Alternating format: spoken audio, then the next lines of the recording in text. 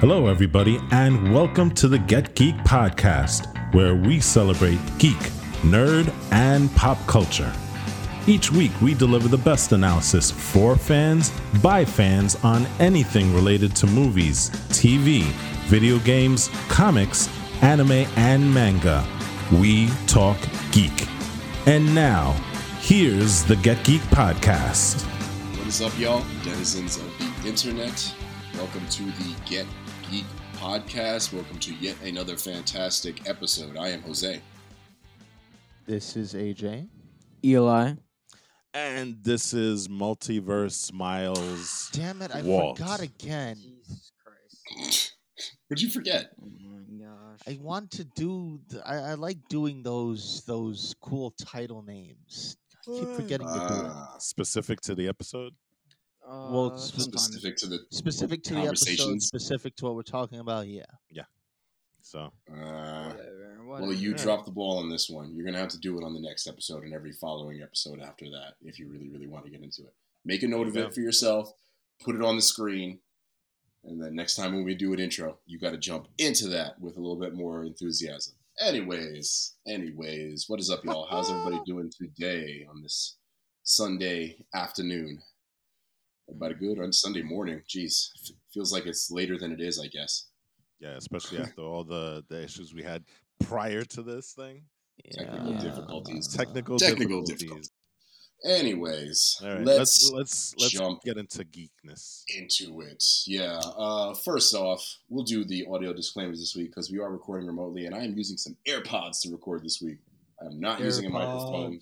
I'm using some Apple AirPods. Plug Apple.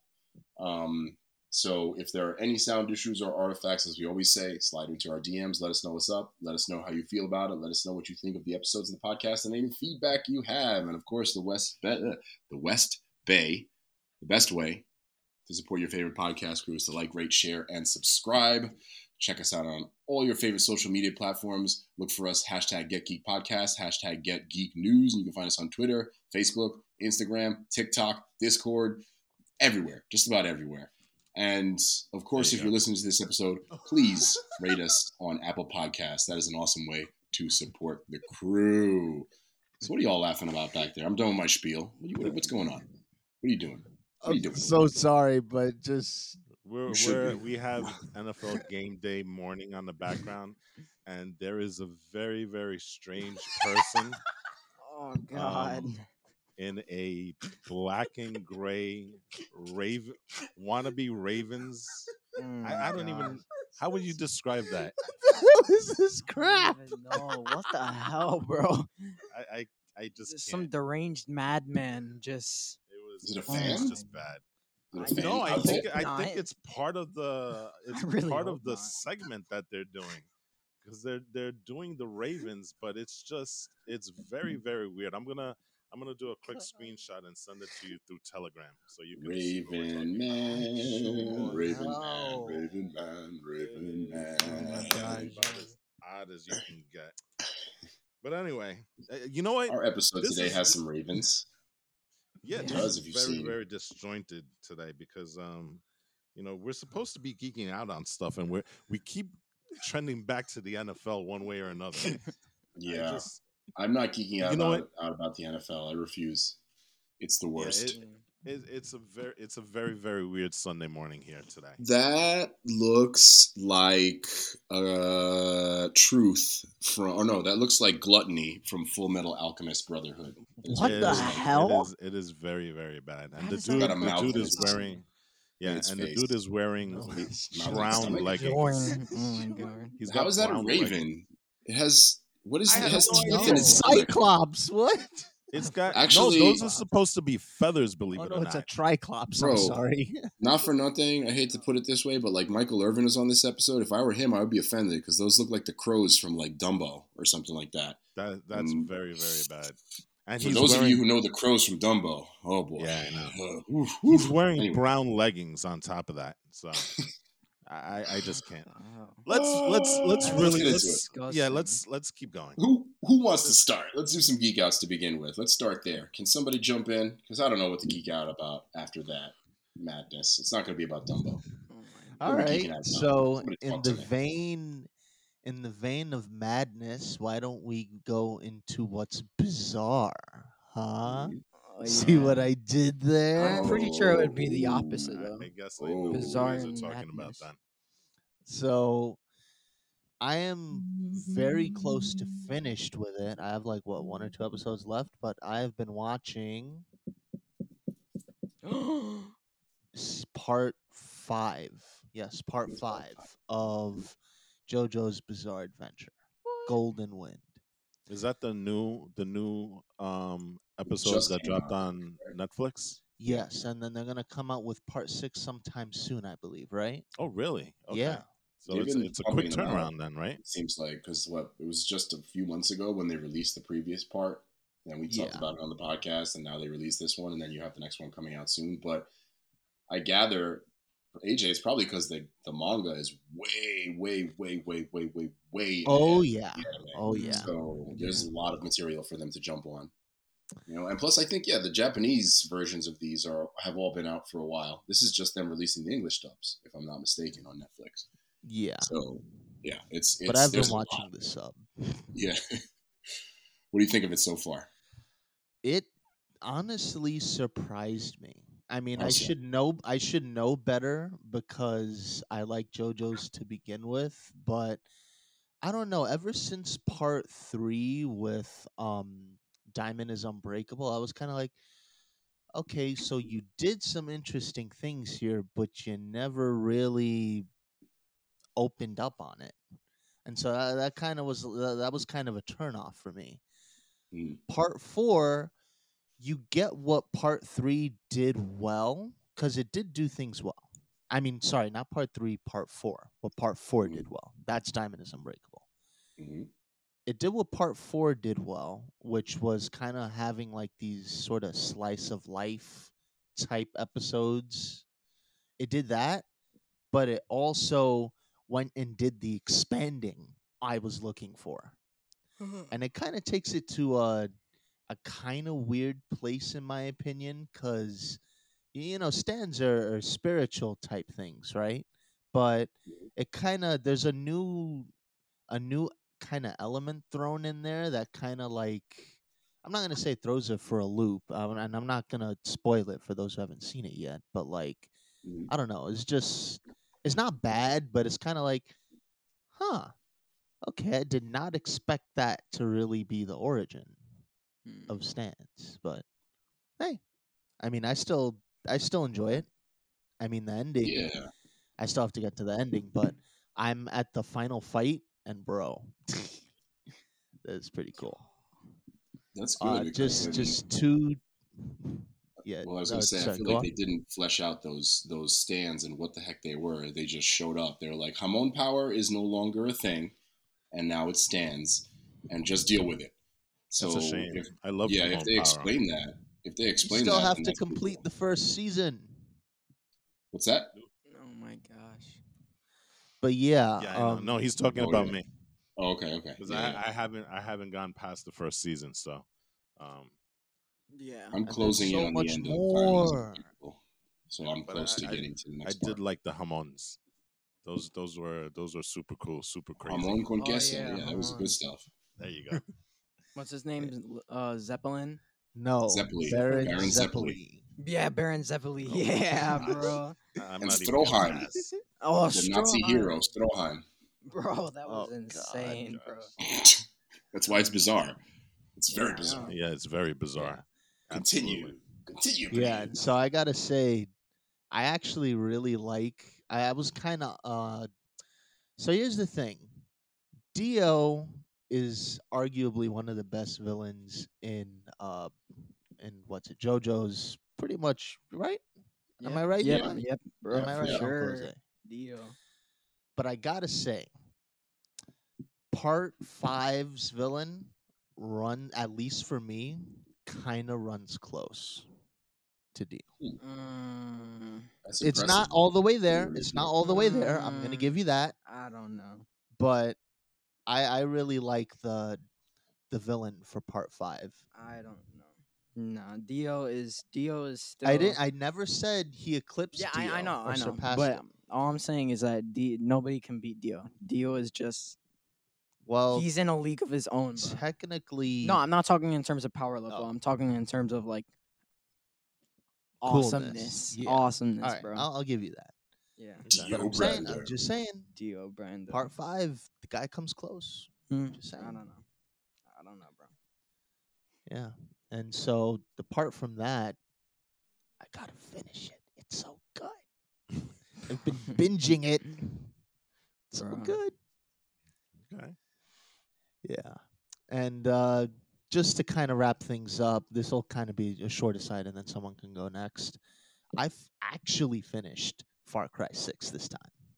The real way. The real way. Okay. Wait, for Rather real? than just Yeah.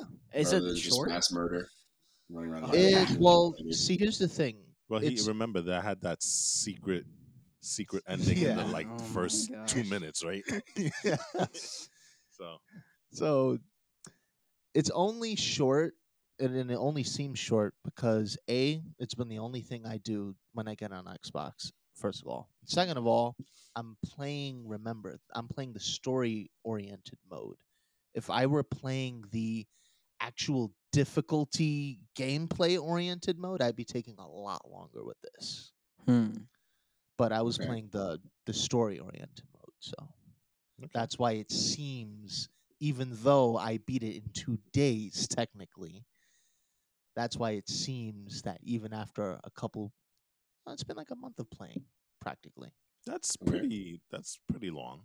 Yeah. You know what Yeah. I'm saying? What do you think? That's maybe about 40 hours worth of content, give or take? Because that is a pretty decently long campaign if you think about it. Yeah. It's not Skyrim level where it's like what you need like 80, 100 hours to beat, Yeah. you know. Yeah. But 30 to 40 hours is still a pretty significant time for a campaign. So Oh yeah. And as always, the endings are gut punches, my god. Like you can never win in a Far Cry game. You really never can. It's always the bad choice and the worst choice. Whoa, I Like- like that. And then this one is just it's okay, quote don't get me wrong, it's a great ending for a game, at least story-wise, but like in terms of I kind of wanted things to turn out better, no. It's bad. Yo. And the only thing I'm going to say on that is Castillo's a bastard. Oh, Castillo's a yeah, bro. bastard. does this Yes. Far Cry? I know the other Far Cries haven't truly been interconnected, right? No, not really. Does this set up like a Far Cry 7 that's like a sequel to it? Or is this the end of the story? No, this is the end of Yana's story. Okay. I see. Okay. I mean, the only way it's actually going to be interconnected is that Voss is eventually going to appear in the game. Because at the very end, That's a DLC, right? Uh, Is he a DLC, I think? yes. He's been on Instagram a lot too. The actor that played him, Michael Mando, posting a lot about the character again. So that's a big old hint that he'll be returning in some form or fashion. Mm-hmm. Yeah, and then in like an end credit scene, there was kind of like an exchange between one of the main characters and his character. So it's like, okay. So there may be the next game a very small connective tissue Oh, to maybe Far Cry connection. 6. I mean, it's possible. Well, you know what? Actually, I'm gonna take that back. They are all interconnected for the most part, kind of. I don't know about what was Story. it, 4? Mm-hmm. But at least in terms of like Far Cry 3 and Far Cry 5, because I'm pretty sure this guy showed up. There's like a CIA agent that always shows up to like help the main character at some point in the story. Mm-hmm. So he was, at least from what I remember, he was in 3 and 5. Or no. Okay. So Which they one? loosely connect because there's a character. He's kind of like Night Nurse in the Netflix Marvel you can series, think of it right? that way. That she shows up in like all the shows and she kind of connects everything together in a sense. Or no, right? the better Turk. Hey, Oh yeah, Turk. Turk is guy a good Turk, thing. You know, Turk is amazing. But yeah, that let me just double check that. No, okay, sorry. So Far Cry 4 is the game I was thinking of. For some reason, I always flip those two. It's weird. Okay. But basically, yeah. Far Cry 6, at least for me, was a very enjoyable experience with a story that I expected to punch me in the gut. It punched me in the gut. Did what it's supposed to do. Nice. Yeah. All right. Sounds All fun, right. bro. I'm gonna go real quick because it feels like I haven't been on this podcast in like a decade. It really has. I know we took a week a week off last week. But it feels like I haven't really been on this podcast in a bit. Mhm. So and I think it shows in the kind of stuff that I have because I actually have had time to geek out over 6 different things. But I'm gonna be real quick. Okay. 3 of them, interestingly, are Apple TV shows, and 3 of them are Netflix shows. Okay. The Apple TV shows that I've been watching is Foundation. I finally finished Foundation season 2. Season 1. I'm sorry, Mhm. which is Foundation is a very, very interesting thing for Apple TV because it's quite obvious they spend a lot, and I mean a lot of money on this show. This is a show that's based on an Isaac Asimov sci-fi novel, one of the classics out there. I also believe this is one that they said that, you've heard this phrase before with a lot of different science fiction projects. It's unfilmable, right? You know what I'm saying? Um, Foundation is not the type of film not the type of series to get into if you're into like Star Wars, which is heavy on action. This is a very, very methodical and a very well thought out series. There is action, and the action is very, very good, but it's mostly the premise that drives the story forward. Foundation has a very, very interesting cast. Jared Harris, you might know him from The Expanse and from the HBO series Chernobyl. Lee Pace is in it, and the other main character is I've never seen her before, but her name is Lou Leo Bell. And so basically the story is that this is set in the far, far future, obviously, and Lee Pace is part of a trilogy of leaders, and they are all cloned from the first leader of the Empire. And I say Empire, and it's interesting because Star Wars is kind of influenced by this book as well. So there was an original leader of the Empire, and he thought himself to be, so important to the universe that he created a hierarchy where there will always be 3. There's going to be a younger version of him, which is called Dawn. There's going to be a middle-aged version of him that's called Empire. And then there's an older version of him called Dusk. And they all rule at the same time, and they are all genetically identical to him. And this is a monarchy that spans generations. We're talking about thousands of years that they've ruled the galaxy. Mm-hmm. And so Jared Harris's character is a mathematician who uses maths, right, to predict the fall of the empire. And so he obviously, that guy's always complaining about something, bro. I love him. I mean, I love him exactly. But and he does it so well. He's always like, yo, something's about to go down real bad, real bad. Trust me. Right. He's he awesome. Does it so well. But here it's kind of interesting because as you go further along, you realize that there's an end game for him. And he's been kind of plotting this the entire way. Because what ends up happening is that obviously the trilogy, the Trinity, the triumvirate, right?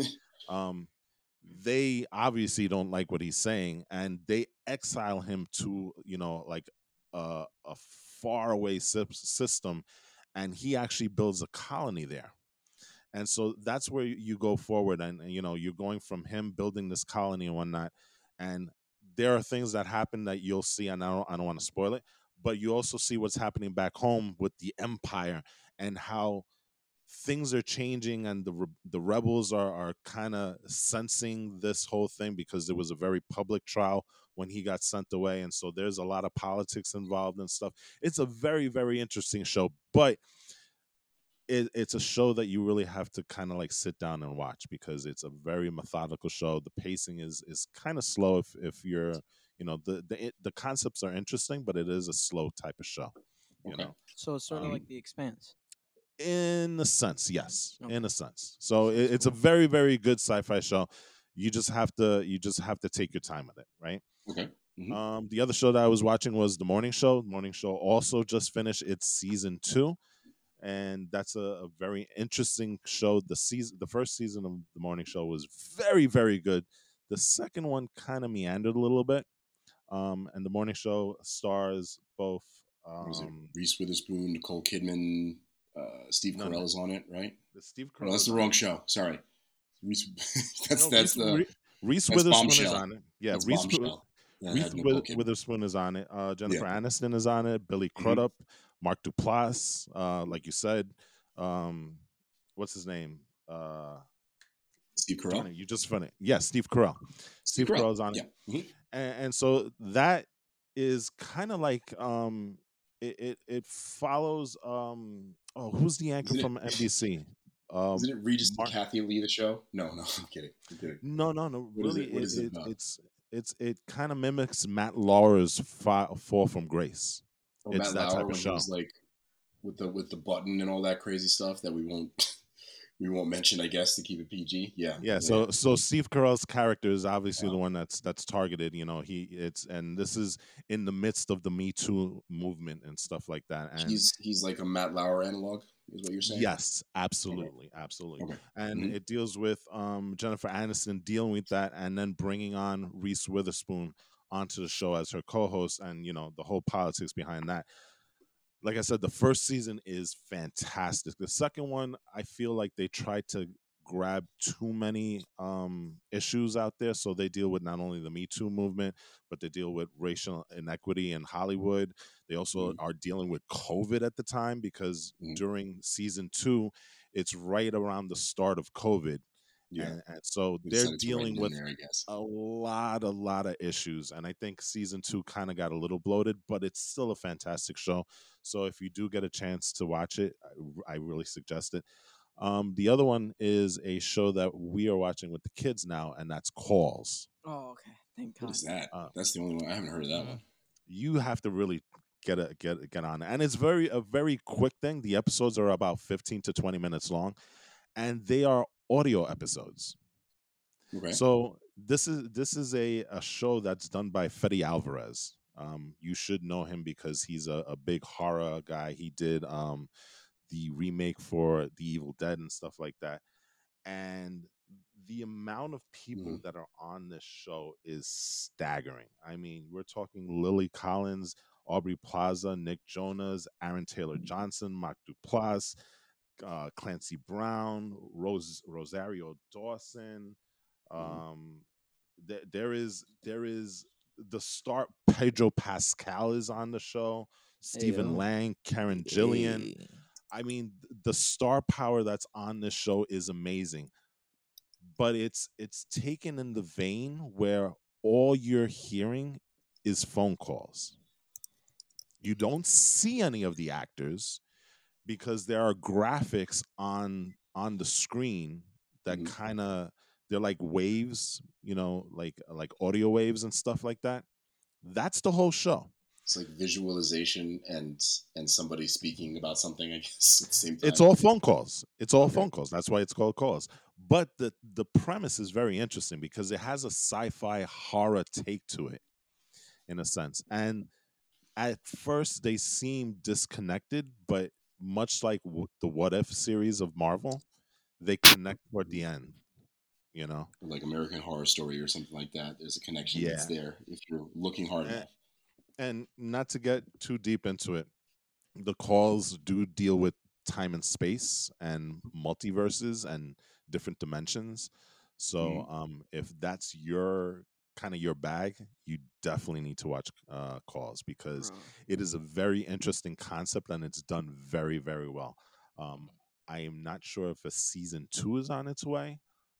There is some talk that they do want to get season 2 up and running, but Mhm. with COVID and everything, I don't know if they're going to do it. And like I said, the star power in the show is amazing, so I can imagine that it's a very costly show to make as well. Yeah, Um, I would so imagine. Okay. those are the Apple TV things that I've been watching. The three Netflix stuff, and I'll get through those really quick.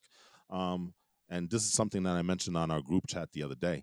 If Mhm. you're not watching Arcane League of Legends, I don't know what you're doing. I Because had if you're I had if no idea what that No. was oh, until like I've a been couple of wait days ago. yeah, I mean, I know what League I of Legends is, but yeah, Mhm. I had been watching the project for a while, and when it came out, they did it a very interesting way. It's 9 episodes, but they dropped it in 3-episode blocks. which is something So Netflix rarely does. Actually, that's interesting. right, They usually but just it's binge it. really, really cool the way they did it, because that first 3 is like it's an amazing start, and So it's like this the movie that we got from Bad Batch, but like it actually continues to be good after yep. the movie. And I haven't finished the series yet. I will say that Mhm. I'm up to episode 6, I believe, and Yeah. they just dropped the last 3 episodes on Friday. So, Okay.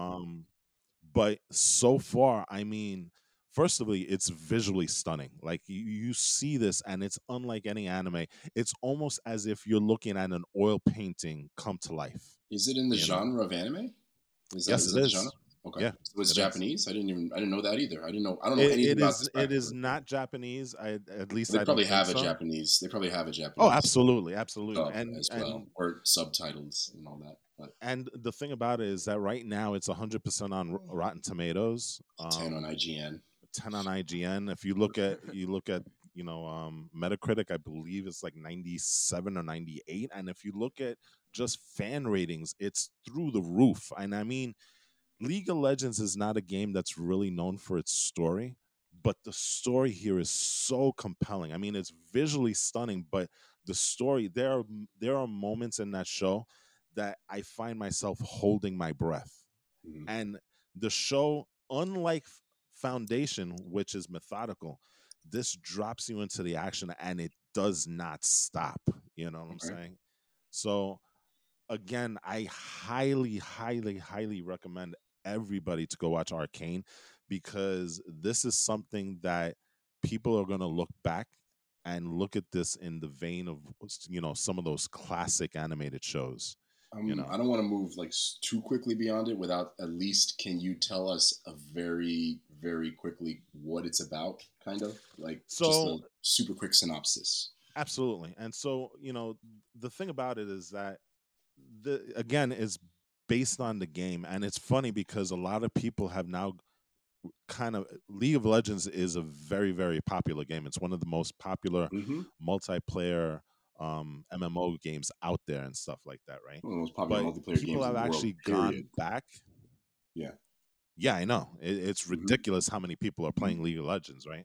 Mm-hmm. And the thing about it is that people actually have gone back, and the fan base of that game has expanded, because now they're taking these secondary characters and making them full blown im- important characters in the show, and people are actually going back to play as them. That's how Mm-hmm. impactful the show is, right? So the show is based around this fictional, obviously, kingdom called, I believe it's Piltover, right? Mm-hmm. And it's basically a class versus class type of situation. Piltover is the city that's technologically advanced, Mm-hmm. and has all the everybody there is rich and stuff like that. And then where our characters Powder and Viv um reside, those are the Mm-hmm. main characters. They live in the underground, a place called the Lanes, right? And they're Okay. basically they're they're they're kind of they're thieves, because you know what, you can't do anything else. There's no money, so you Okay. resort to stealing, right? And so they eventually there's a power struggle there, and there are these blue little cubes that they steal, And those are the things that are actually, they're called hex cubes, I believe, if I remember correctly. Mm-hmm. They are the key to providing the entire world unlimited power. They're kind of like the MacGuffin, where you can use this thing to power anything. Power weapons, power infrastructure, power whatever you can think of. These things work for that. Okay. They can also be weapons of destruction, which you see in the very first episode. It's like Final Fantasy or something like that a little bit. It is, and theme in and that. if you look at the setting, it's very steampunkish, very steampunkish, just like Final Fantasy. So you can make that clear connection there also, right? The steampunk. Yeah. Mm-hmm. Okay. So not to spoil too much. There are people there that have certain agendas where they want to take down Piltover because the oppression of the rich people and the oppression of the stuff, and that kind of drives everything.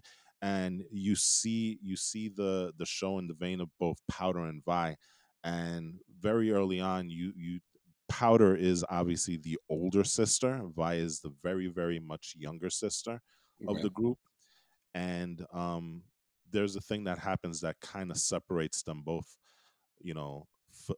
in terms of family and philosophically and stuff like that. And that's where the third episode ends, and it continues from there. Like I said, it's a awesome story. It's emotional. It's exciting. I'm telling you, you have to watch Arcane. Okay.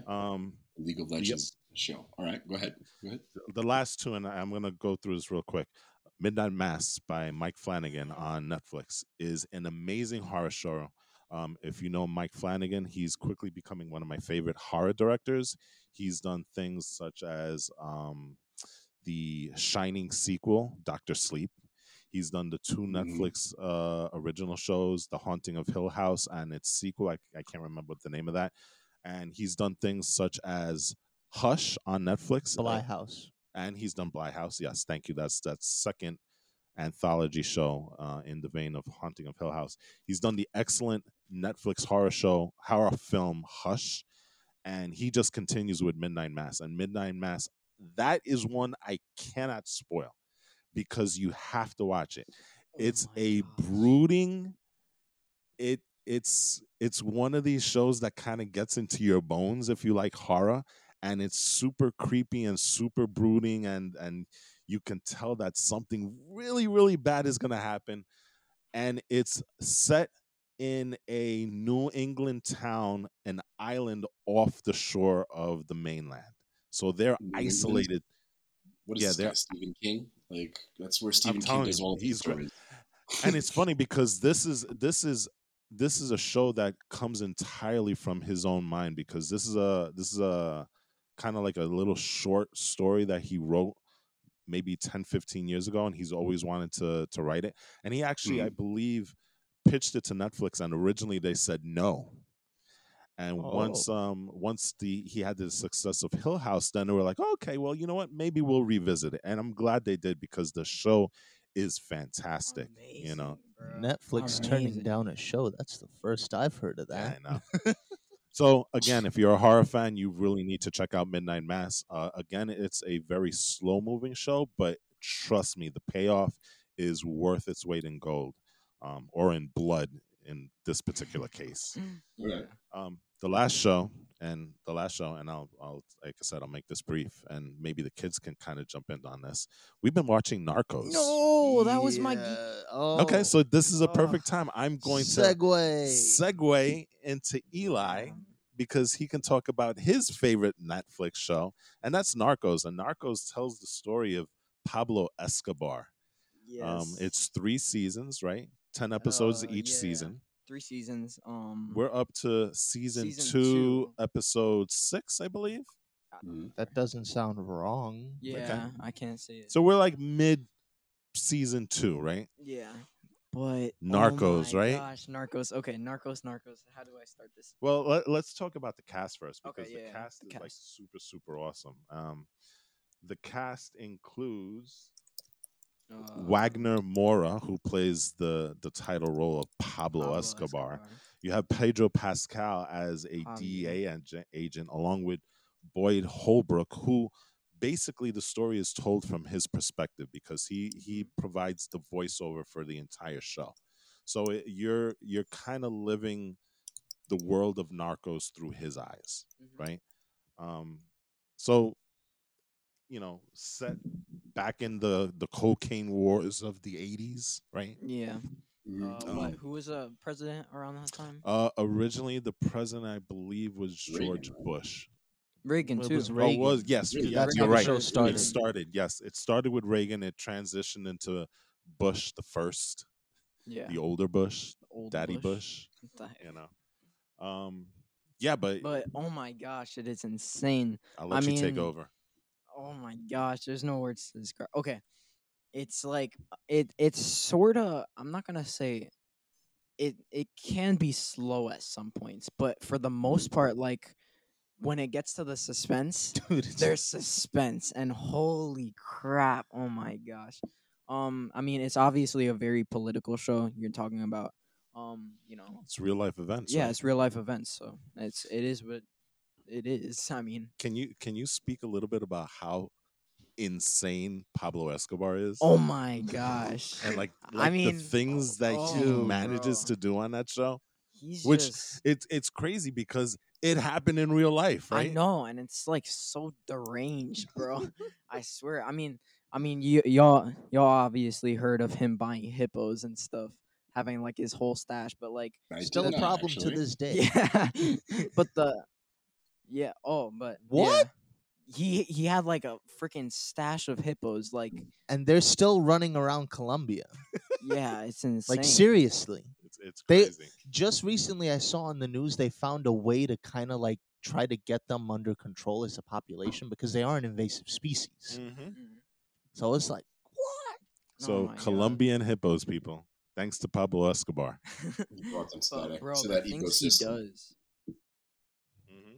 The things Mhm. he does though is brutal as all hell. I mean at the beginning I would say like he was brutal, but like he didn't he was He dog, didn't, yeah, he didn't have a flair for the grand. yeah, but like when everything went down, like what went down, oh my gosh, like one of my favorite characters, shoot, I shouldn't even say his name, right?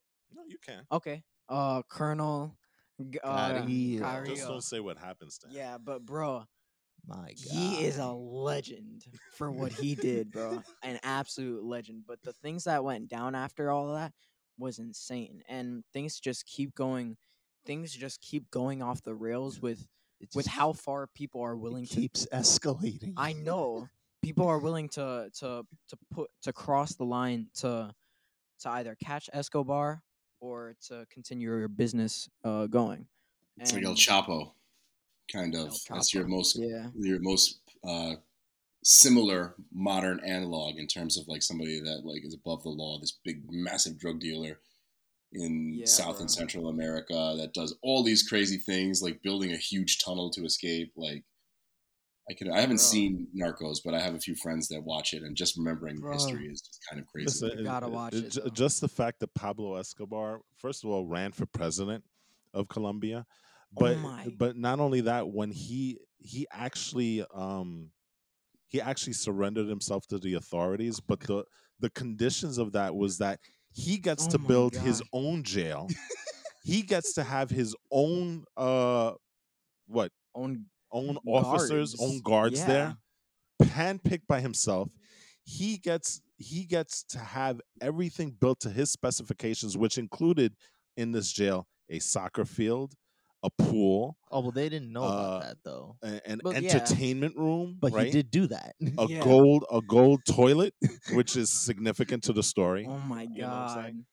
All of these things that he was able to accomplish, and literally, and the thing that any law enforcement could not be next to the jail for around what, a 10-mile radius. Yeah. Like Bro. not even military, nothing. To say that he turns every defeat into a victory is a complete understatement. Oh my gosh, this dude, bro. It is ridiculous. This is The ruler It's- of Colombia, basically. it's obviously like very. I mean, it's It's like the More dem- Wild West. yeah, I know. It's very dramatic, bro. God. And if you're looking for things like where it's always like, I don't know how to say it. This is a full on drama show. That's all you need to know. Suspense, drama, Yeah. intrigue, madness, Oh murder, my god. all that Over good the stuff. topness. Plata Or Plomo. o plomo. Yes. That is such an amazing There line. you That's Narcos. go. All right. So Jose, what do you I- got cooking? All right, so let me jump into this as quickly as I can. I don't have as many things to geek out about as y'all do recently, but Yeah, I had a lot. I apologize. There was so many things I I'll- wanted to talk about. I'll tell you what I'm not geeking out about. Let me guess. The Grand Theft Auto trilogy is trash, Yeah. garbage. See, We've I heard told it. y'all. I told y'all, bro. No, you didn't. You were the No, one who was you- geeking you out were about the it one more who was than like, anybody no, else. Oh, we Hold want on. this Hold on. ahead No, of we're not Remember, retconning he this said. tip. Hold on. No, Hold no, on. no, Hold I on. won't allow this. I You were told geeking you. out about this so Hold on. hard. Let me And finish me my and sentence. Wolfie were the one who Bro. was like, "These graphics are terrible." No, bruh. There were fan made Oh my- mods hold- that were better than No. this. Let me finish I'm my gonna pull up sentence. the recording and Oh put it my in there. gosh. No. Okay, let me finish my sentence. I said that I was hyped for it, but I told you guys that it was too expensive. Like what you were getting out of it wasn't equal to the amount because you had the modding community who was doing way better stuff. He did say that. I did say that, did I Yeah, not? I brought up the modding community. Are we sure about? Anyway, it don't matter. Go ahead. Talk your talk.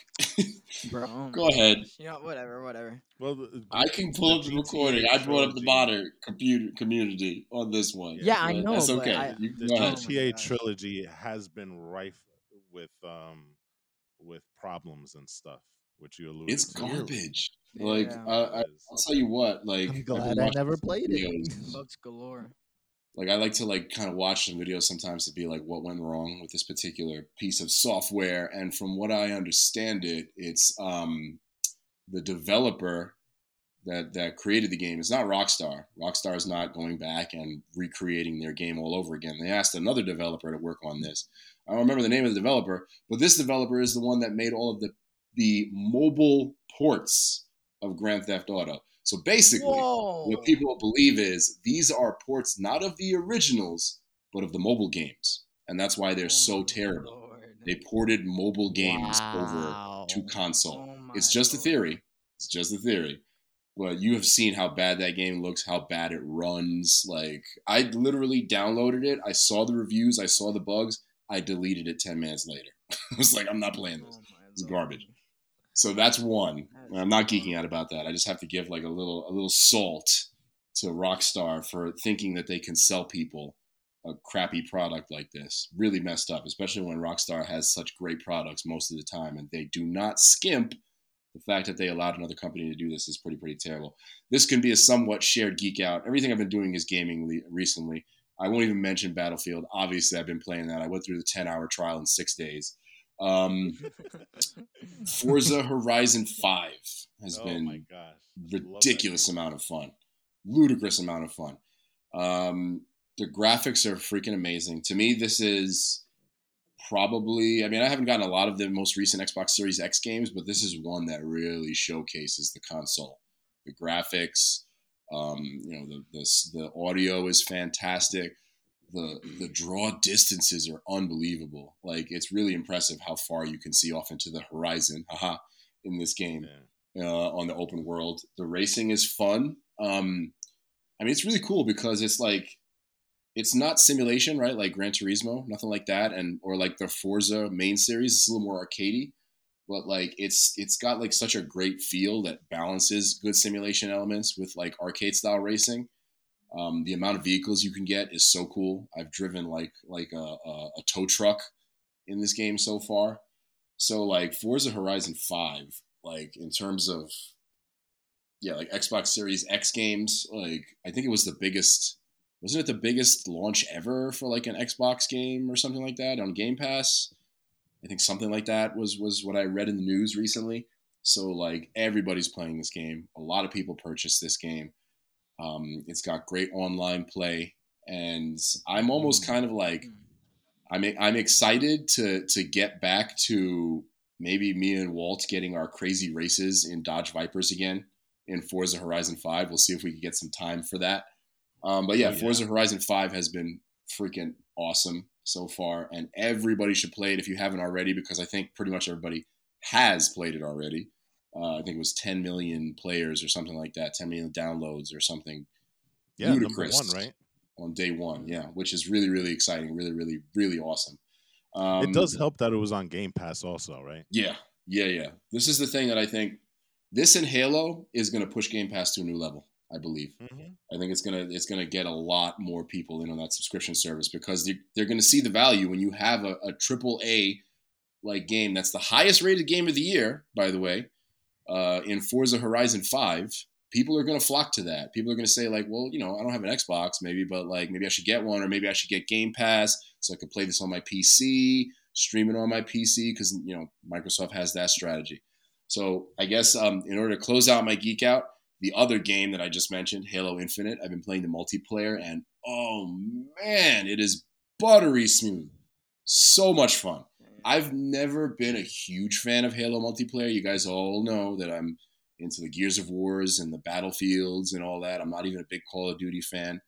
Mm-hmm. I've definitely dabbled in Halo multiplayer, and it's fun.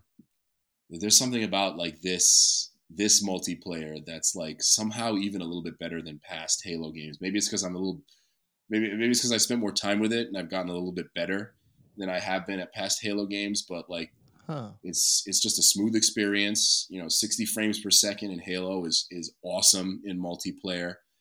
And some of the new gadgets really add to the gameplay. Plus, like, I know that AJ, you had an issue with this, but I'm happy that they were able to update the controls to those of a modern first-person shooter. I know you like Halo's classic controls, but if you're not pulling left trigger to aim in a first-person shooter, it ain't a first-person shooter to me.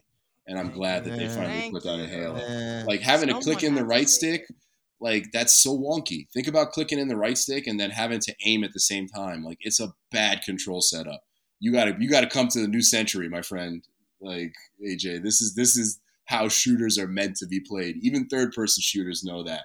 But yeah, like, I'll leave it at that. If you want to give some thoughts, AJ, feel free. I know you haven't played it yet. You could tell me that I'm wrong and I'm stupid and that's not how first-person shooters should be. But I will close my geek out there and leave it at that, and leave it open to anybody else that wants to jump in on that and tell me how they feel.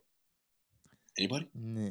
Anybody? Yeah, you gotta play it first. You don't. I gotta try it. That. I think he needs to play it first before he can speak on that. You gotta play it first because there's a difference between saying it and actually doing it.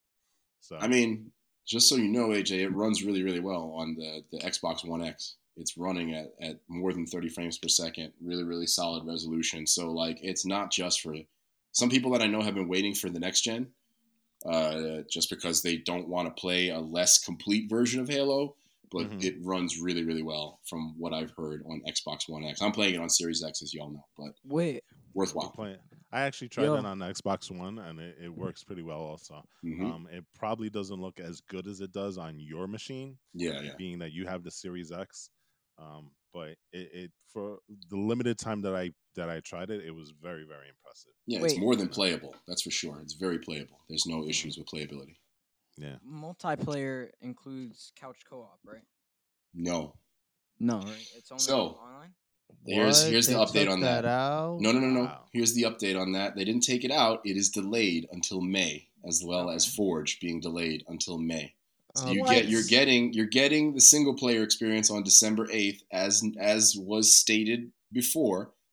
And the multiplayer is officially a beta. This is not officially the release of the game, right? But it's for all intents and purposes, it is the game, multiplayer game.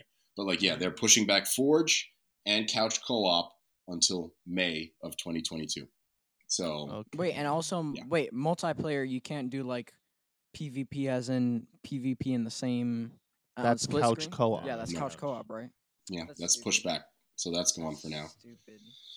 I mean, it'll be in it eventually. So we'll look forward to that at some point. But yeah, like I said, that's my geek out. So we should probably speak on them things that are our main topic of the week. What do you guys want to start with, I guess is the question. So unfortunately, Wolfie was not able to join us for the podcast this week, but he did record some thoughts. So I'm going to turn it over to him. Wolfie. So, I just landed from my 2-week trip out west. I was in Vegas competing in the IBJJF World's Masters, and spent another week in LA training with my professor. Those of you guys that know me know that I do jiu-jitsu, have an academy, and it was basically a work trip, but I didn't want to miss out on the geek outs, and so here I am. Anyway, so my thoughts on Cowboy Bebop and the Spider-Man No Way Home trailer. Let me start with Cowboy Bebop. I only got a chance to see the first episode, but the series is one of my favorite animated series of all time. And I had such high hopes for the show because I love John Cho, and I think like all the stuff coming out of it before the show looked awesome. You know, the costume design, everything looked really, really cool. But man, I am so disappointed by this first episode. I have no motivation to continue watching the show, to be honest with you, because already they're retelling the show, obviously, in their own image. But the show didn't need any retelling. I think that, like, this is one of those shows that if you're going to bring to live action, bring it to live action, but don't change how the story has been told. And they had such a departure from the animated show where, you know, we're finding out things already in the very first episode that we aren't supposed to find out until much later, which is what kind of gives the show its gravitas, that we find out these little tidbits about who Spike Spiegel is little by little, not all in the first episode. And I know that, like, they don't give us everything in the first episode, but between the flashbacks, between his connection to the syndicate and so on and so forth, I feel like we missed the opportunity to actually fall in love with Spike Spiegel, the character, before we find out who he actually is, what his backstory is. And that's really, really disappointing to me. I also am not a fan of Faye Valentine's character, not because of the actress, or rather actor, not because of the actor, but because of, one, the way that she was introduced, which is not how she was introduced in the show, and two, because I don't see the necessity for the all the foul language. I know that she is very abrasive on the show, which is her character. She's sassy and abrasive, but all the cursing is really, really out of character, and it's jarring, to be honest with you. There's something that kind of goes on in anime, in the anime world, where cursing and foul language is kind of what the villains do, and it's not what the heroes do. And I know that, like, they're bounty hunters, so they kind of, like, are not exactly, you know, on the side of good or bad, but from the perspective of storytelling, they're the heroes. And in the anime world, that's a very stark difference. And I feel like if you are a fan of anime, I feel like the amount of foul language that's used by her on the show is kind of a little bit jarring. It just doesn't make sense for the character, and I don't know why they made that choice. Outside of that, I do think that there's some positives. I know that I can see how they're trying to give it the same look and feel of the animated show, but there's something that's a little bit jarring with that too, where when it comes from a cinematography standpoint, I think that it doesn't work that well when you bring it to live action. Like certain camera angles and certain stylistic things, they just don't work from the live action perspective.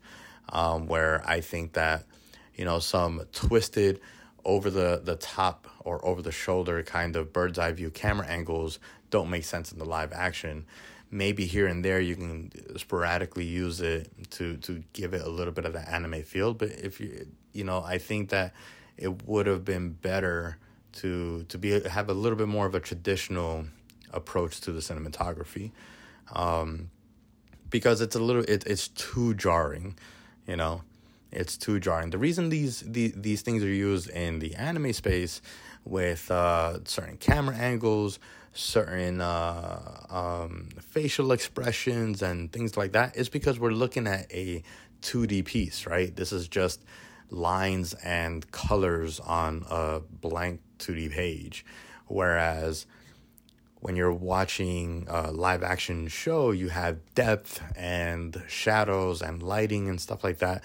And in that space, I feel like that approach of like the hard camera angles and, you know, twists and turns and things like that don't really play so well. So I'm really, really upset that it's fallen so flat. Like I literally have I finished the first episode and I had no motivation. I have no motivation to continue watching it. I'm gonna see it anyway, but I don't see why I would see the show when I already know that the source material is so much better. You know, I didn't expect it to be better than the animated version of it. However, I didn't expect it to be this far from it either. So that's very upsetting. Now, on to Spider-Man No Way Home. Now, the trailer, everyone here should already know by now that I absolutely hate watching trailers. This is one of those trailers that I do kind of make an exception because it's such big news and it's impossible for me to get away from. And I saw the trailer. I did love the trailer. I thought it was awesome, but then I made the mistake of watching it a second time. And man, I am so upset that I saw it a second time because I love everything that I see from it. But now there's certain things that are spoiled. I mean, of course, I already knew that there were certain things that were going to happen. Most likely, you know, like having the three Spider-Men, Tobey Maguire and Andrew Garfield are pretty much confirmed to be showing up. You know, the trailer confirms it. I wish they didn't do that because even though everyone expects that to happen, you don't want that confirmation, I think, until you actually see the movie. So it's very upsetting that that's there. And spoiler alert, real quick, if you haven't seen the trailer, or if you missed this, I'm pretty confident, I'm like 99% sure that I see Venom make an appearance. And that's really upsetting to me too, because I know that there's a connection. If you saw Let There Be Carnage at the end, there's the connection between the Tom Holland MCU Spider-Man and everything. But I don't want to know that he's going to be in the movie until I see the movie. I already know I'm going to see it. Everyone is going to see Spider-Man already. That's a tidbit of information that I didn't need to see. Not to mention that if you're going to show me this dramatic scene of Mary Jane falling from a tower and Spider-Man going to save her and rescue her, don't show me Venom pretty much about to rescue her. Because now you just told me that, she doesn't die. You know? So, I don't know. I may be completely wrong here. It may not be Venom. Maybe she doesn't make it. I hope she does, because I do not want to go through what I went through emotionally with Gwen Stacy. But yeah, this is exactly why I hate watching trailers, because I love the trailer and I love everything that I saw about it, but I hate that I've been spoiled on some really crucial things. You know, I don't want to have Tobey Maguire and Andrew Garfield confirmed. I don't want to know that Venom is in there until I actually see it. And I don't want you to show me one of the most dramatic parts of the film that I'm expecting to be, and then pretty much show me that she makes it. You know, the drama of that scene is now going to be gone from me when I see it. So, unless this is a bait and switch, Marvel does do this, I don't know. So, and again, I could be completely wrong about all of this, but this is why I hate watching trailers. Anyway, I hope you guys enjoy the rest of the cast, and stay geeky. Let's start with Spider-Man, because I think that's the one that everybody's like super excited about. And Cowboy Bebop is a thing that I'm gonna be honest, I haven't seen enough of it to speak on it, but I do have some thoughts on it. But we can get into that later. But how about that Spider-Man No Way Home trailer? There we go. Hey, yo. Green Goblin unchanged. That's what I'm talking about. Not totally unchanged, but Well, mostly yeah, I unchanged. know, but like in terms of like the design of his Mhm. costume and stuff is what I mean. It's basically the same. They just like messed around with some of the finer edges, and I think they took a little bit of the shininess away from the, or is it the vice versa? Like it's not the same sheen as it was in the Tobey Maguire movies, but like I it know. looks good. It's a good update. And like actually, speaking of updates in costumes, Electro, man, like he Oh, looks yeah. so God. much. You look so better!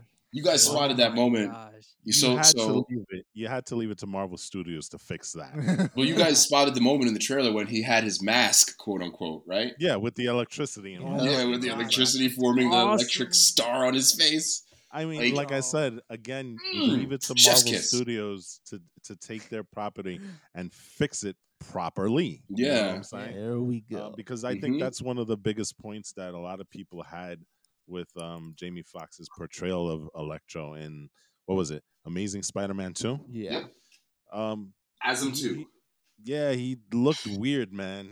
You know, Oh my he was gosh. basically And like the hair that he had before he became, like, what was with the comb over? totally Like, strange. what? You know? He looks So- normal. He looks like he has normal hair in this one. Like, did he get like hair plugs? Like, what happened to this Yeah. man? I don't know, man. Maybe he was like, you know what? I'm a supervillain. I got to start looking like one. You have to join the hair club for men. Yeah. Look like Exactly. a supervillain You know, instead like, of none looking of that- like goofy Dr. Manhattan or whatever the heck he was Yeah. supposed to look like before. you know what was the most surprising thing of the trailer was for me is how much they, and again, you know, it's we're getting a trailer, so we don't know completely, but how much of a focus there is on Dr. Octopus. You know, He's gonna Like, be a good guy. I have yeah, theories. it almost seems like that, right? He's gonna be a good Because, guy. like, I don't see how he's not. and I love the line where he's like, "Wait, you're not Peter Parker," right? What about when they ask him his name? So what was your name again? Dr. Yeah. Otto Octavius. And then They all the start kids start laughing. laughing at him. But I, like I said, I do find it surprising that Doc Ock is going to be a main, and I actually like it because you know what? One I am thing that we can say about the Tobey Maguires, the second one was always the far superior one, and I have to say that a lot of it has to do with Alfred Molina's portrayal of Dr. Octopus in that Mhm. movie, you know. Yeah. And so for them to take the focus and make No Way Home a Doc Ock movie, kind of in a way, right, Mhm. is genius, right? For Well, Pure sure. genius. Let's break down what we know about the story so far. At least this is what I understand about the story so far. So it seems that like whatever caused Doctor Strange's spell to go awry, as we can see in the trailer, brings in at least 5 villains, maybe a 6, and we'll speculate about that in a couple of minutes. Peter But- Peter Parker that couldn't shut up during the Oh spell. See, but I don't know if it's that. I think No, I know that's what the trailer leads you to believe, right? I think the trailer leads you to believe that, but I still think that this is, as much as people wanted to say that you didn't need to watch the shows. I think this is going to tie into the moment when Wanda becomes a Scarlet Witch and when they cross the threshold in Loki, Loki. because I think I actually read the other day, and I don't know if it's confirmed 100%, but they explain that those moments are actually tied together. The moment that he realizes the threshold has been crossed is the moment that she becomes the Scarlet Witch. So that's probably Really? the moment that all this stuff happens. It's not 100% Interesting. confirmed from what I believe, but like there's some interesting theories out there. And if you guys go and watch on YouTube, there's a video that syncs up those two scenes. As soon as she becomes the Scarlet Witch, like if you sync it up properly, and I know you could sync it up in a way that makes it look that way, but as soon as she becomes the Scarlet Witch is when he says we cross the threshold and his head turns. And if you look carefully, there's a hint of red that starts to get brighter in that scene as well. I'm talking about the scene in Loki with Immortus, Kang the Conqueror. But like the theory in I this wouldn't movie, doubt that. I wouldn't Huh. doubt that. yeah, because I you wouldn't know doubt it at all. I mean, they have to tie all this stuff together in some way. But Right, the theories exactly. are that they end up getting brought to their universe, to the MCU, because of this spell gone awry. And I kind of like the idea. See, I really, really like where they're going with this in terms of story, because from what we know so far, you have the 5 villains. You have confirmed Electro, Doc Ock, Green Goblin, Lizard, and Sandman, who we haven't seen Thomas Hayden Church. I'm hoping it's No. him. I would assume They that it would have be to. him. They have It Come to. has to be him. on. Yeah, exactly. If you're bringing everybody else back, why wouldn't you? You know. But see, You- the only thing with that is like Dr. Octopus, where they left him off, he was a good guy. Yeah, So he this is didn't, and he kinda did not weird. die. He did not die. No, he So didn't. that's No, he walked and he away. wasn't about to die either, because remember, that's the thing that Doctor Strange says, they're all destined to go back and die at the hands of Spider-Man. Which is weird. Right? So that's a little bit odd, but I actually kind of love the twist in this one, in that Spider-Man is trying to save these villains' lives rather than trying to like defeat them and kill them. And I really, really like how they kind of jumped off from Far From Home, and how he feels that remorse for killing Mysterio if he's dead. Mhm. Right? Because he could be the 6th member of the Sinister Six. I have other theories, but he could be number 6 possibly, right? But he But like, died. I like that how they're playing off Maybe. of that remorse from the last one. I really, really, really, really am enjoying that. And yeah, I mean, I think from what we see of the story so far, it looks absolutely amazing. I have some theories about the 6th villain, but I kind of want to hear some quick thoughts from y'all on what you thought of the trailer. Just basic Well, characters, just- whatever. Mm-hmm. there is one thing I have been seeing rumbling online. There might, and I showed you this too. The 6th one might be the 2nd Green Goblin. Because remember, Yeah. I showed you, Mm-hmm. Eli, the one where it's Harry Osborn, and he's on the ski surfboard, and he has the sword. No, don't do that. Yes. We don't know that it's Harry Osborn though, because it's a very unclear shot. It looks like him, but it could be somebody else. It could be Willem Dafoe without a mask on. It could be Dane DeHaan Goblin. No, please. I hope not, Oh no. but it could be No. him too. Oh no. The glider looks more like Dane DeHaan's glider than it does Oh Yeah, James God, no, Franco's we please don't glider. need that. Don't, We don't no, need And- that. Don't no. stop. Yes, And- don't No, stop. No, stop Don't this. stop. Continue, Stop it. continue. No. And remember, James Franco is not in good company right now. He was accused of abusing and assaulting women in the past, so he's not really making films right now.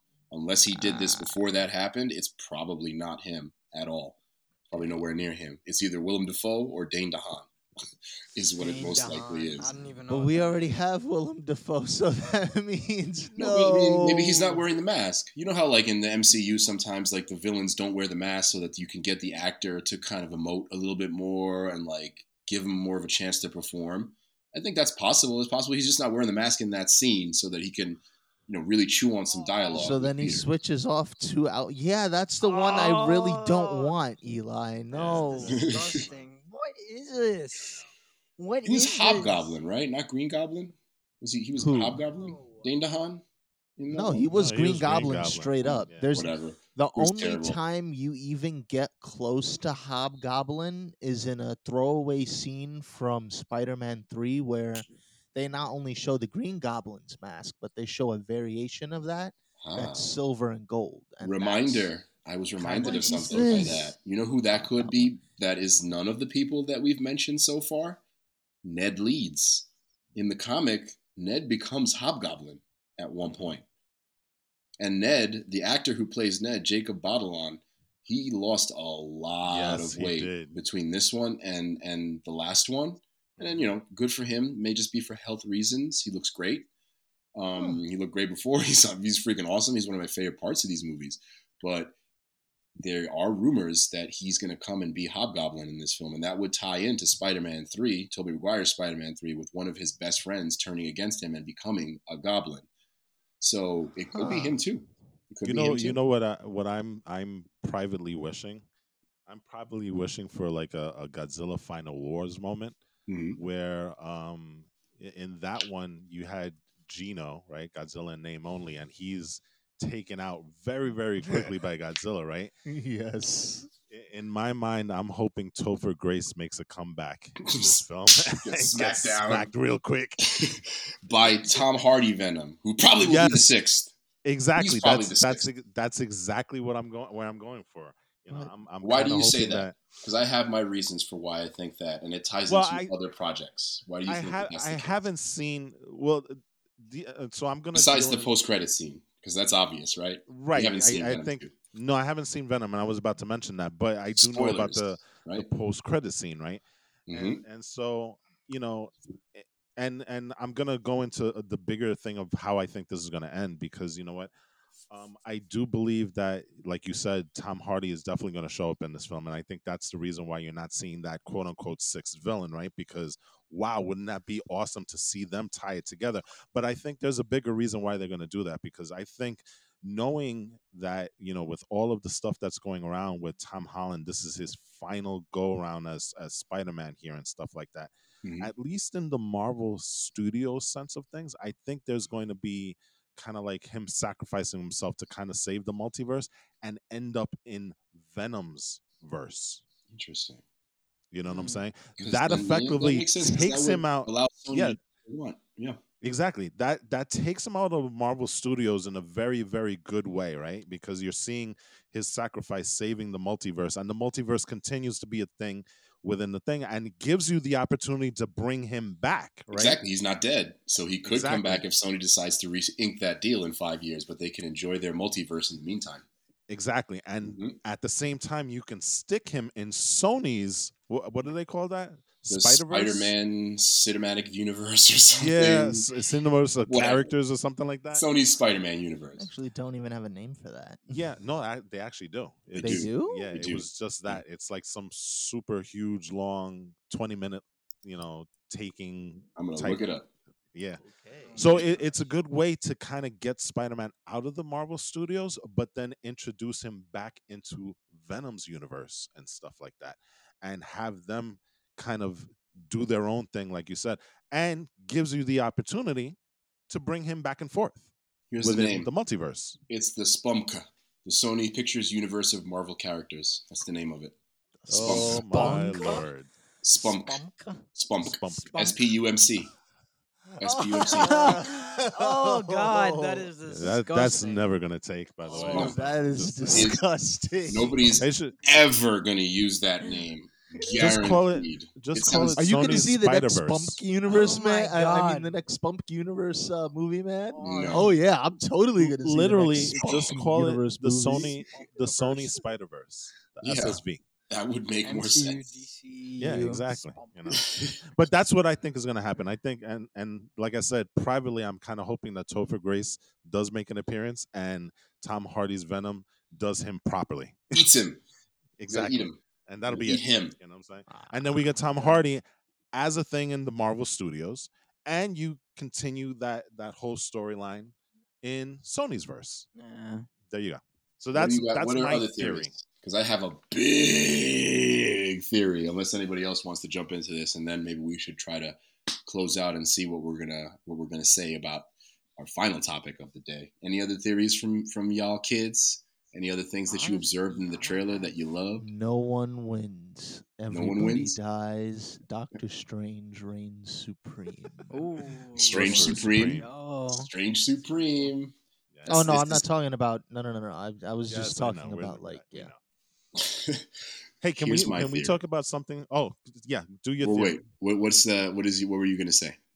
I just are we going to talk about Lizard getting smacked by Yes. nothing? Yes. You got what? He got Okay. punched in the face by nothing in the trailer. No, Guys, go let me back see. to the Really? scene. Let me see. Go. Yeah. Okay, you got to find the Brazilian Okay. version of the trailer in order for this to work, though. So I just- what Walter Okay, is maybe talking he's about, working with Ant-Man. what then? Walter Oh, is no. talking about is that at the end of the trailer, when you see Tom Holland Spider-Man, he's charging and leaping at Lizard, Electro, and Sandman. Sandman is going to punch Tom Holland. Lizard is jumping at nobody, and he all of a sudden gets punched in the face by nothing. I just saw it. What I the- just saw it. I mean, That's Andrew Garfield or Venom. It's one of the two. Because here's my theory.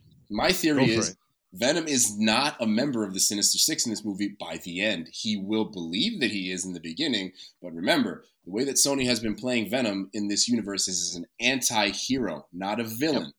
So he is going to start, because of how the end credit scene was in Venom 2, where he's obsessed with Spider-Man. He knows who Spider-Man is, because if you guys are aware of what the trailer told, or what the end credit scene said, Venom is now a multiversal hive mind. So he knew who Spider-Man was before they ended up in the Marvel Cinematic Universe in that teleportation at the end of the movie. So Venom is now more like he was recently fleshed out in the comics in a very, very big storyline that Marvel just wrapped up a few months ago. And that is the story of Null, the symbiote. Oh! Yo, They're bringing Null into the Marvel Cinematic Universe. I guarantee it, and I'll tell you why. I'll tell you why. First of all, Gore the God Butcher's sword. We know that Gore the God Butcher is being played by Christian Bale in Thor: Love and Thunder. Gore the God Butcher's sword is Null's sword. It was retconned in Marvel Comics to become a sword that Null wielded at one point. Okay? That's number one. I'll just say this. Andre's not a big fan of Null. Let's So- get it. What's wrong with Null? Let's freaking get it, bro. I don't like the idea that the symbiotes have a god. I'm sorry, I don't. That's Have you like seen saying the backstory, xenomorphs though? have a god. This dude kills Celestials he's likely the being that beheaded the Celestial that was nowhere, because in the comics he took the God Butcher sword and he cut off a Celestial's freaking head like it was nothing. This guy is he's a godlike being from before the beginning of creation. How could you not want something like that in the Marvel Cinematic Universe? He's as strong as the Celestials. He rips Sentry in half in the comics like he's a joke. He kills everybody like nothing. But the reason, I mean, think about it. What is the best way to actually take Venom out of this Marvel Cinematic Universe if you're bringing him in? Why would you bring him in for one movie? There's no way. And we're all pretty much clear that we think he's going to come into the Marvel Cinematic Universe. We know he's in the Marvel Cinematic Universe, I should say, right? Because the end credit scene put him in there. They're not just going to do it for this one movie. The storyline in the comics ends up being that Eddie Brock saves the universe. So what are they going to do with that? They're going to use that to bring him into the Marvel Cinematic Universe so that he can be the one that stops Null. All right? There's way too many little connections already popping up in the Marvel Cinematic Universe, including in Eternals. The sword that what's his name? Oh, my Lord. Black Knight pulls out. Don't you think it's a little odd how that sword is moving in that scene? It's a little bit like a symbiote, isn't it? Remember when he reaches out to that sword, what happens? Oh, bro. AJ is shaking his head right now. Just so you know. Get it. Null is coming. Null is coming to the Marvel Cinematic Universe. I am guaranteeing this at this point. I'm calling this now. If we look up in a year and this is proven to be right, and this is not just my theory. I can't say that I'm the only one that claims this theory, but yeah, Null is coming, and this is the setup. I hope I not. do agree with that, but I think it's in the wrong studio. I think that's gonna end up being in Sony's universe, and I don't think so because they don't have enough characters. I don't think so. But to me, the way that I see it is, MCU already has Kang. How you gonna throw out Kang like that and you don't have to do anything with it? You don't have to actually, because if you think about it, Kang is a even bigger threat than Null. Kang is a multiversal being in the most extreme sense. Null is too, but at the same time, I'll tell you what has happened. And then you're setting up breadcrumbs. I already figured this one out actually, because here's what's going to happen in my opinion, and then let's move on or see what your guys' final thoughts are on this.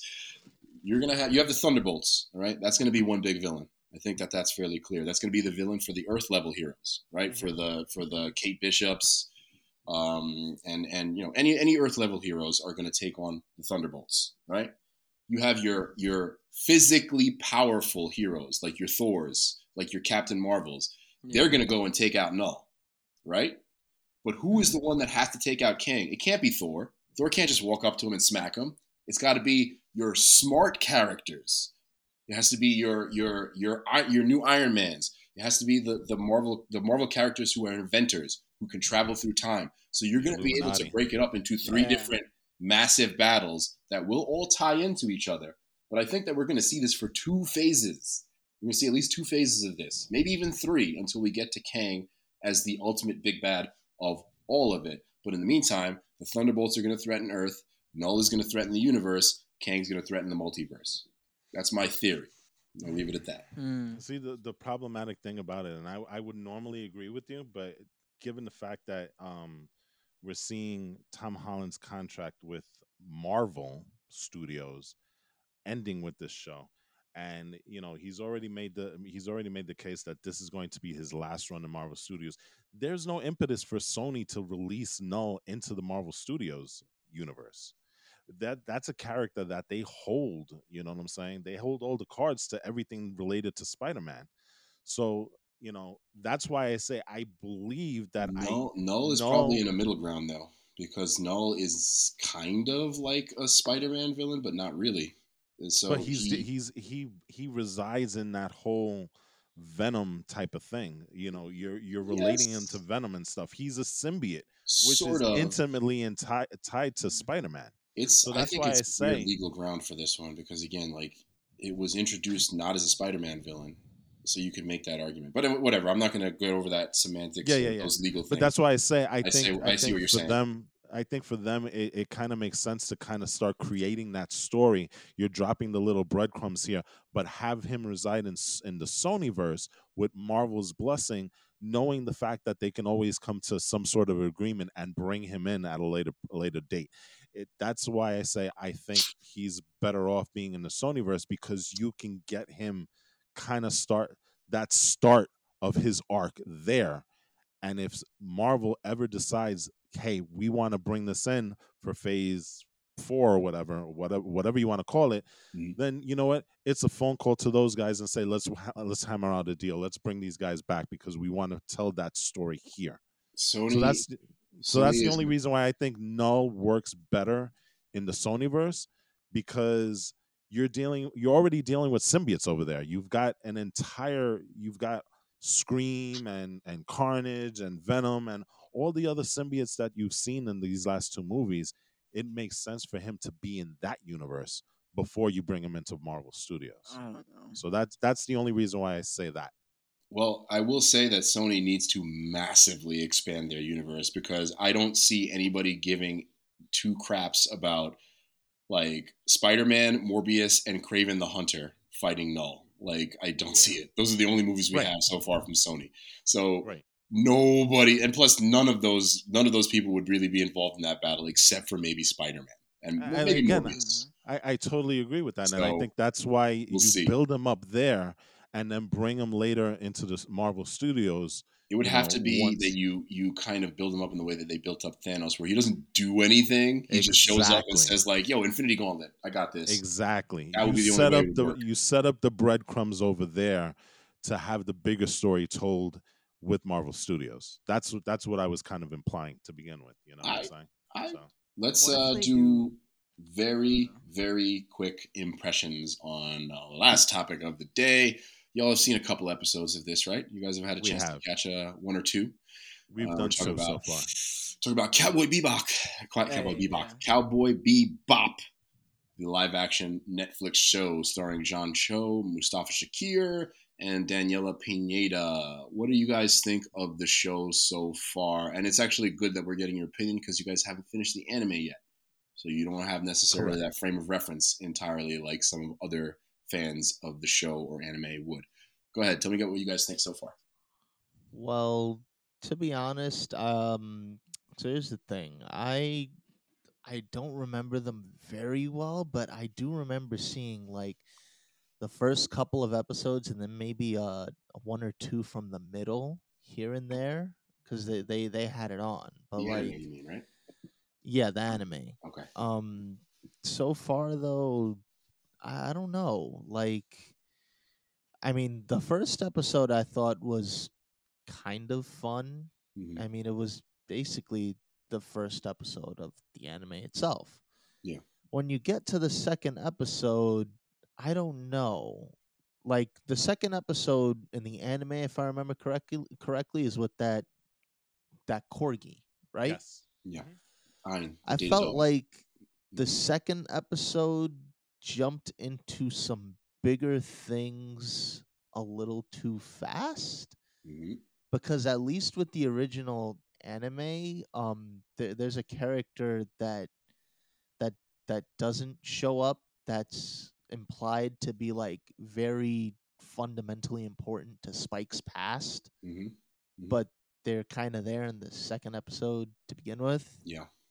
I don't know. To me, like I feel like the storytelling's a little all over the place, and I haven't even seen the complete anime, but just from what I've seen already and what I've seen of the Netflix adaptation, Mm-hmm. I feel like the storytelling is a little all over the place because they're trying to make it different. Mm-hmm. Mm-hmm. I'm gonna jump in because I'm gonna agree and I'm gonna disagree a little bit with AJ's comments. I'm totally with him with the story pacing and the storytelling of Cowboy Bebop, the Netflix show. I've seen about half of the animated show, and I saw that a long time ago. So, and I'm struggling to kind of remember because Cowboy Bebop for me is one that I start, stop, start, stop, start, stop. I've Only never. 26 episodes. You got to get I it. know, and I don't understand why I can't get it because I immensely enjoy the show, but I think it has a lot to do with my time and the ability for me to sit down and watch a show like that for 26 episodes is kind of daunting, right? I think a part of But- it also is that it's not your typical anime at all. But that's the thing that I enjoy about it. It's Right. it's a little off kilter and wacky and stuff like that, right? The thing about it for me is that coming into Cowboy Bebop was super excited upon seeing the opening, which is the thing that they showed first ahead of time, and the trailer was a little bit afterwards. But just seeing how they were true to form with that opening was super exciting to me, and it gave me hope that this was going to be a really good adaptation. Watching that first episode, I was very disappointed. Um, I hate to say it, but I actually got bored within that episode. Mm. You know, there was a Really? point in the middle where it was just like, okay, where are you guys going with this and stuff like that. I'm not too thrilled with Mustafa Shakir's portrayal of Jet Black. Really? That's actually my favorite part. Right. He seems like and this is just me. He seems like he's trying too hard to do a caricature and not trying to make Jet Black his own while still kind of keeping with what Jet Black is in the anime. And so for that, you know, it kind of falls flat for me.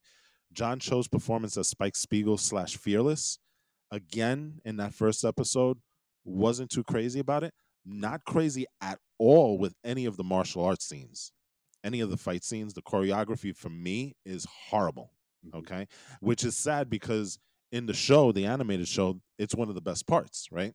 I think the big difference there for me also is that in the animated show, one of the things that it informs Spike's actual personality is he's such a good fighter that it's like fun to him. He's smiling and like he's just blocking. Like, and you get none of that in the Netflix show. Yeah, I didn't like that. That's one of the things that I really didn't like because I love that. The one thing I will say is that they do a good job of making you feel like you're in Cowboy Bebop. Like some of the sets and just the visual look of it is Cowboy Bebop.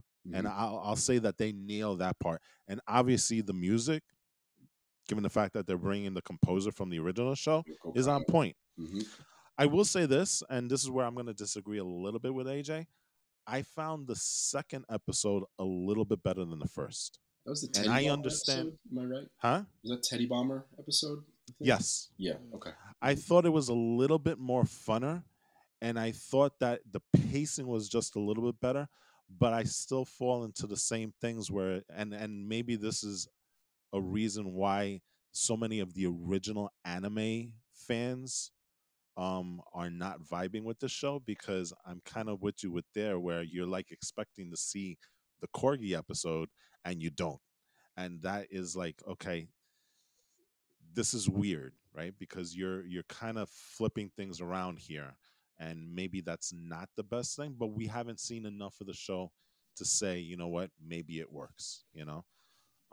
But like I said, for me, you know, right now the biggest part that I'm having trouble with is that it doesn't feel like the characters, and I'm not a big fan of either the acting that's being done in portraying these characters, and I'm definitely not a fan of the choreography. All right.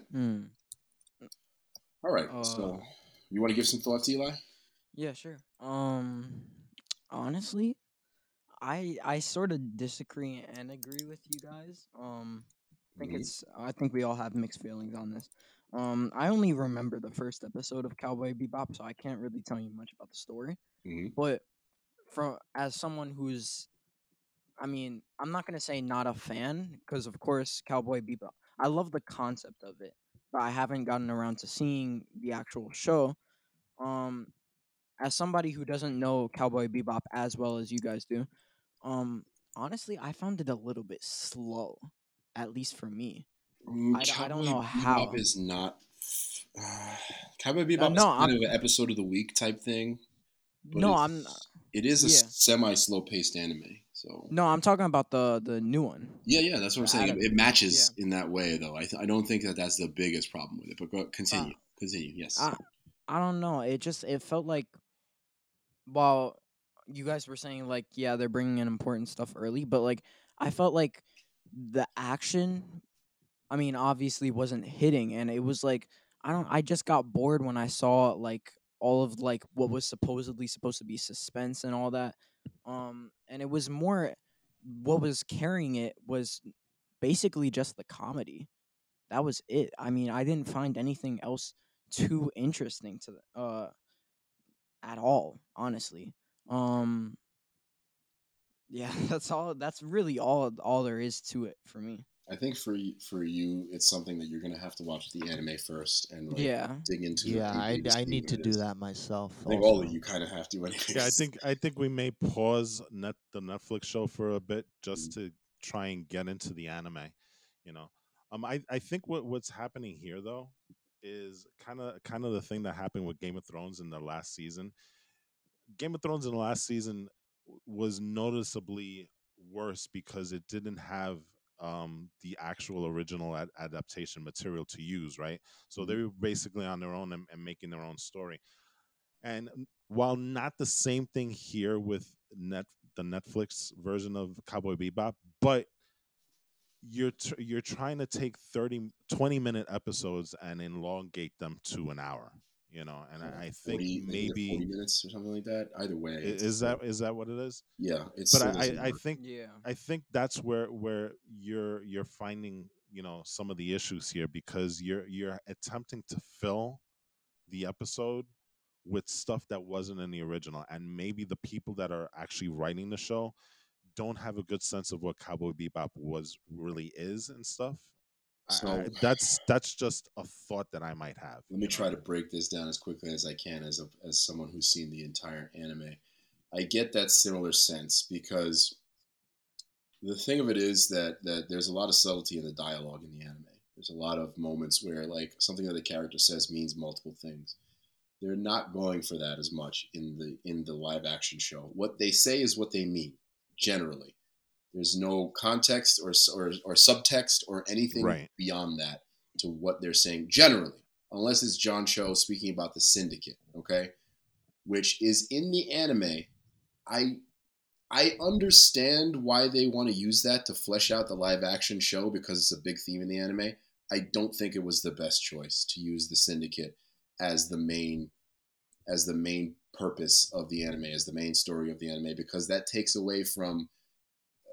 I mean, I guess we'll see. I haven't seen the whole season yet. I've only been about 2 episodes in, but that takes away from Jet Black's story and from Faye's story, which were, of course, big and central to the anime. Even if they weren't as important as Spike's story and his story with the Syndicate, there's a lot of fascinating stuff that they can do with Faye's story and with Jet's backstory. Without spoiling it too much, Faye is basically like Fry from Futurama. I'm going to leave it at that. Okay, you guys can see more when you actually watch the anime. You'll see more about what I mean when I say that. The other thing that I don't like so far, and then I'll get into a couple of things that I do like, and we'll leave it at that, I suppose. The other thing that I don't like so far is, so the show, the characters are hitting when it comes to cadence. And what I mean by is, like, they sound like the characters, right? They do sound like the characters. I don't think it's as bad as Wall said, where it's a caricature. I think they're doing better than just a caricature, because even in some moments, there's a moment where, like, as an anime fan, There's a moment in like episode 2 where Spike like sees a cup of noodles, and he like wraps his hands around it, and he has this face of like temptation. Mm-hmm. Like that's a quintessential Spike moment from the anime. Silly, but it still informs you about his character, and that But was I a don't great think moment, we get. right? I don't think we get enough of that. Well, And here's the like I thing. said, Here's the in thing. the second episode, I thought they were doing a better job of it. The first episode, I had the real big problem with because I thought they didn't connect. The second episode, they did a better job of, you know, kind of connecting those characters to the anime. And so Here's that's still why I the said bigger the issue. second episode was still a little bit better. Here's still the bigger issue. Here's why I say that it works in cadence, right? In the delivery, but not in tone. And when I say that, here's what I mean. Spike Spiegel in the anime is not a psychopath. The amount of times that he talks about wanting to kill people, jokes about killing people, all this other stuff that they're doing in the anime or in the live action show, this is the part that I actually hate the most, because Faye might be the closest thing to a sociopath in the anime, but she's not one either. They take no pleasure from killing people. In fact, many of the episodes in the anime is Spike trying to save someone who's still a bounty. So he's not just going around blasting people in the anime. The fact that he's doing that in the live action show is a huge misstep. That is not at all what Spike's character is about in the anime. I agree. Whew. I mean, he had no connection. Like in the first episode of the anime, you know, with Asimov and that other girl, I forgot what her name is. He had a connection with that woman, you know, and that's what made her death at the very end impactful, right? Mm-hmm. Because it's like, you know what, you can tell that I didn't get that sense at all in that episode on the Netflix series. It was like, okay, yeah, she died, moving on. Yeah, You know, because in the anime, there was no connection there. They don't force him to flirt with her in the anime. And I think by forcing him to flirt with her here, that made it bad. In the anime, all he's trying to do is get to Asimov by using her, and then he realizes that she might be in over her head in the anime. And that's how that plays out. Here, and then of course he does realize that she's not in over her head, she's fully on board in the anime. You don't get those nuances in the live action show. You don't get that here. And that's where it falls apart. And also, Faye is not in the first episode of the anime. She does not show up for a few episodes. Yep. And the fact that they had to have her show up just so she could have an action scene where she fights Spike, no good. I do have to disagree. I actually like Mustafa Shakir. He's one of my favorite parts of the show. I think he personifies Jet Black more than the other characters. I am pleasantly surprised by Daniela Pineda, because even though I don't like how they introduced her, I think she's actually getting some of the nuances of Faye right. And even though I like Jet Black's character more, I think they're actually a little bit more accurate so far with Faye's character, the way that they introduced her notwithstanding. Okay. And like you said, I think that I really like the special effects in the sets. I think some people said they look campy, they look corny, but that actually is also in line with Cowboy Bebop. The anime is a little campy, it's a little silly, it's a little corny. It's personified by segments like that one at the beginning of episode 2 with Punch and Judy, the big shots where they have the bounty hunter, they show off the bounties. That's a big part of the anime, and it's goofy and it's weird and it's silly like that. So some of that stuff they're getting right. Yes. They're getting, and it's almost like they're getting tonally everybody but the main characters better. You can't except do for that, Vicious. Though. Vicious is awful, and I'll leave it at that. You can't do that though, because then it takes away from the entire series, and I think that's where we are right now with Cowboy Bebop Netflix, is that they're getting certain parts on point, but the main thing that you have to get right, they're not. And I think that's the disappointing part of the show. And you know what? As I guess as my closing review, I'm still enjoying it. I'm not hating it. I'm still having fun with it. Yeah. But it has to be said, they could have done better, sure, but this is considered one of the greatest anime of all time. It's not going to be easy to reproduce that magic. Just like snap your fingers and all of a sudden the live action Netflix show is great. So yeah. I just wonder if we're treating it harshly just because of that fact that you just mentioned. It's part of it. We're looking at it in those rose-colored eyes those rose-colored glasses of the anime and stuff. That's part of it. I wonder if that anime didn't exist, if we would having a different set of reactions for the show. I think that we would. I think people would enjoy it more because they wouldn't have anything to base it on and be like, "That's not what Spike is like." To be honest, yeah, it is enjoyable at best. Mm-hmm. It's enjoyable. Yeah, it's not great. It's not horrible.